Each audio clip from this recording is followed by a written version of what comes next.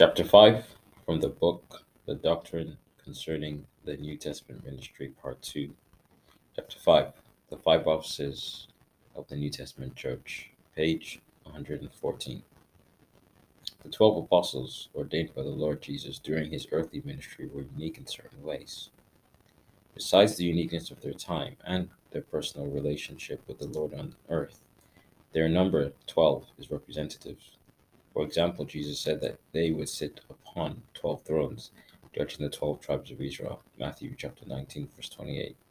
And in Revelation chapter 21, verse 14, they are said to be the 12 foundations of the New Jerusalem.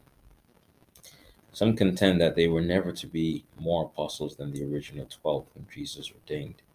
But the New Testament scripture itself declares that there were other apostles in addition to the 12, and the names of them are given, such as Matthias, James, Barnabas, Paul, Epaphroditus, Titus, and others. The Lord Jesus commended the church in Ephesus for having tried those who said they were apostles and found them liars. Revelation chapter 2, verse 2. The page 115. Apostle Paul also warned the Corinthian church about false prophets. 2 Corinthians chapter 11, verse 13 to 15. Such warnings would be meaningless if there were never to be more than the original 12 apostles. If the church needed godly apostles, prophets, evangelists, pastors, and teachers in the first century, the church needs them today. The demand is especially acute, as churches are being established in unprecedented numbers throughout the entire world. True apostles are essential to establish sound doctrine and proclaim the whole counsel of God. Today, there are many false apostles going about teaching erroneous doctrines of all kinds. Also, there are many churches today with only a partial revelation of the plan and purpose that God has for the church. Since the coming of Christ is so very near, there is a great need for true, godly servants of Christ to help the church mature unto perfection in Christ and be prepared as a spotless bride for the Lamb, as did the church in Ephesus. So today we must be able to discern between true and false apostles. The ministry of the apostles in the church is generally of a foundational nature. They are often those who start the churches and help them stand on a sure and certain foundation of doctrine and conduct. Apostles often require the gifts and graces of other offices as well. Let us consider some of the distinct qualifications of the apostles. Number 1. Apostles must have a spiritual revelation of the heart and mind of the Father concerning the church and the kingdom of God. And they must, page 116, have the spirit of the wisdom and revelation in the knowledge of Christ to be able to reveal Christ to the church. They are called to reveal the character of Christ through their own lives and ministry so that the church may follow in their footsteps and become Christ-like in nature. Romans chapter 16, verse 25, 2 Corinthians chapter 12, verse 7, Galatians chapter 1, verse 12, 1 Timothy chapter 1, verse 16.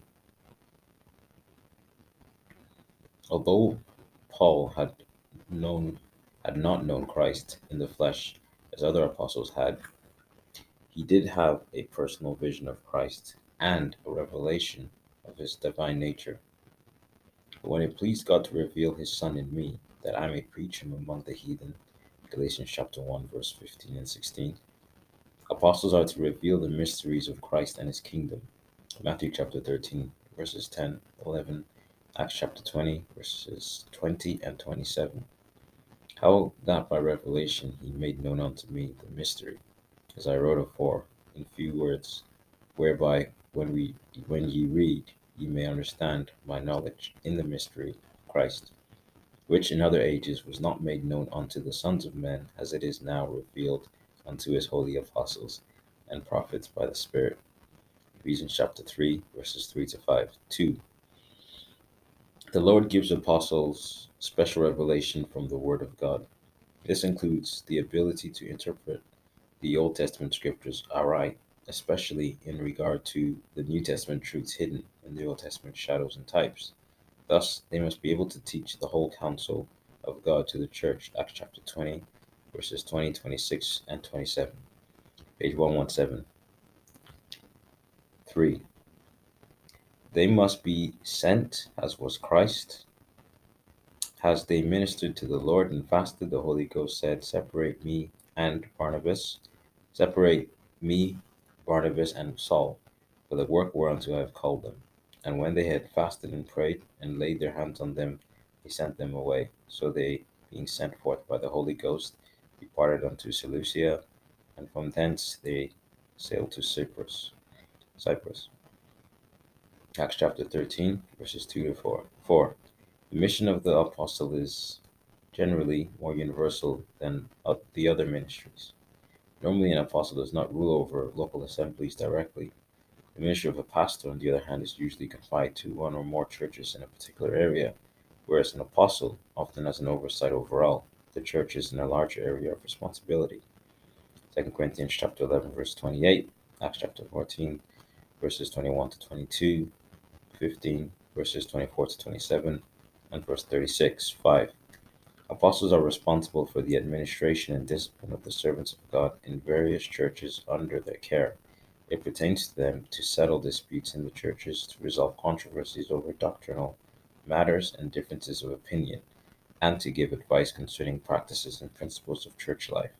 1 Corinthians chapter 5, 2 Corinthians chapter 10, verse 8, chapter 13, verse 10, Galatians chapter 1, verse 6, etc. 6. Apostles must have special grace to bear affliction for the sake of the gospel.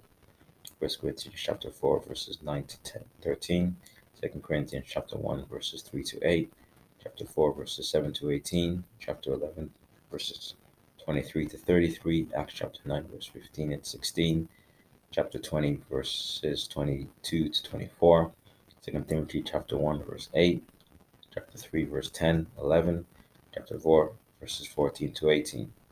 Their patience, courage, and faith in trials and hardships encourage. End of recording. Amen.